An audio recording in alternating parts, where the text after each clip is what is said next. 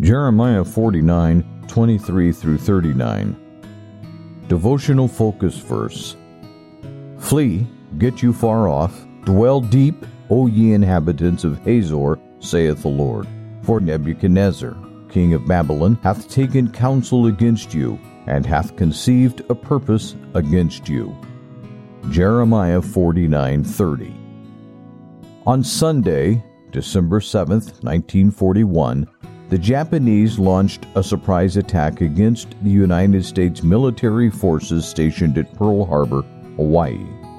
The attacking planes came in two waves. The first hit its target at 7:53 a.m., the second at 8:55.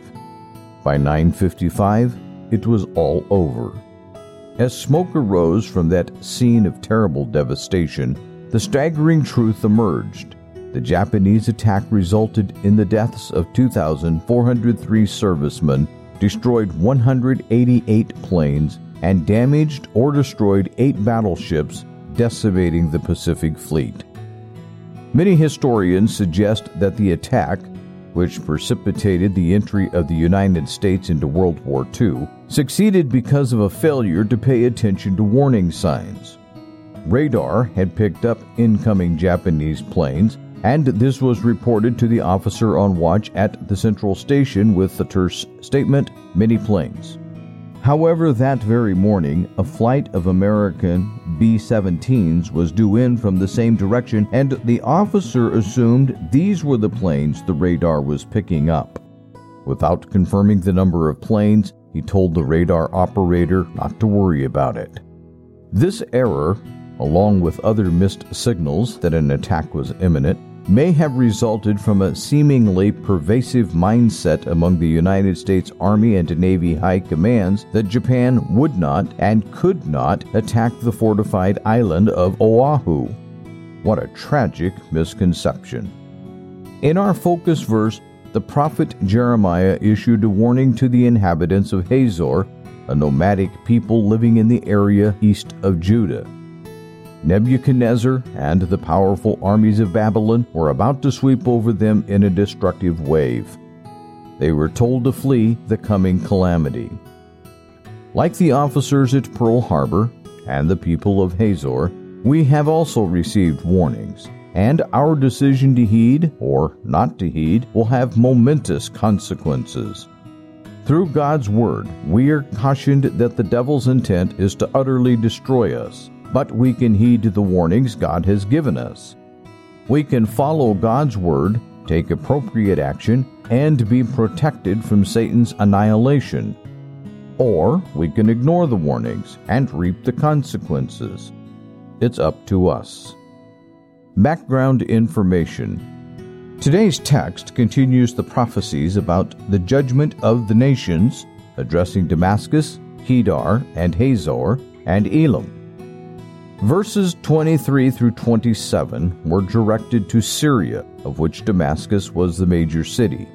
3 trade routes intersected there, and at one time it was a beautiful place. Hamath was located on the Orontes River, about 110 miles north of Damascus.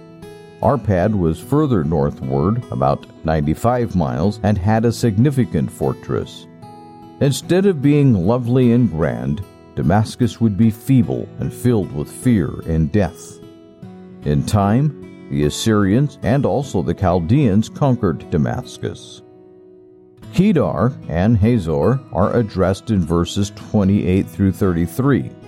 These were Arabian tribes who lived in the desert east of Judah. Kedar was a son of Ishmael, and his descendants were nomadic. They were adept in archery. Hazor may have referred to semi-nomadic tribes that built villages in the desert.